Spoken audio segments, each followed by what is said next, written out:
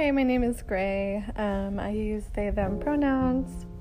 I'm having an okay day, but I am very sleepy, and I think it's because it's overcast outside. I also don't drink coffee, so that is not helping. The last thing I made is something that I'm still working on, which is a combination of a digital and collage art project that is ongoing.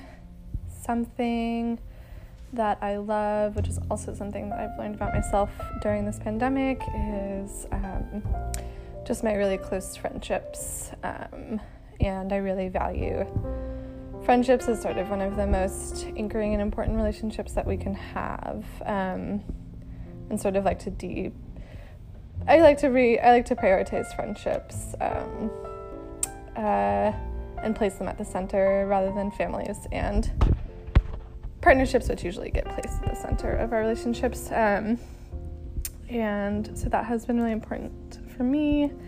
And my self-care is Epsom salt baths with essential oils on a very regular basis.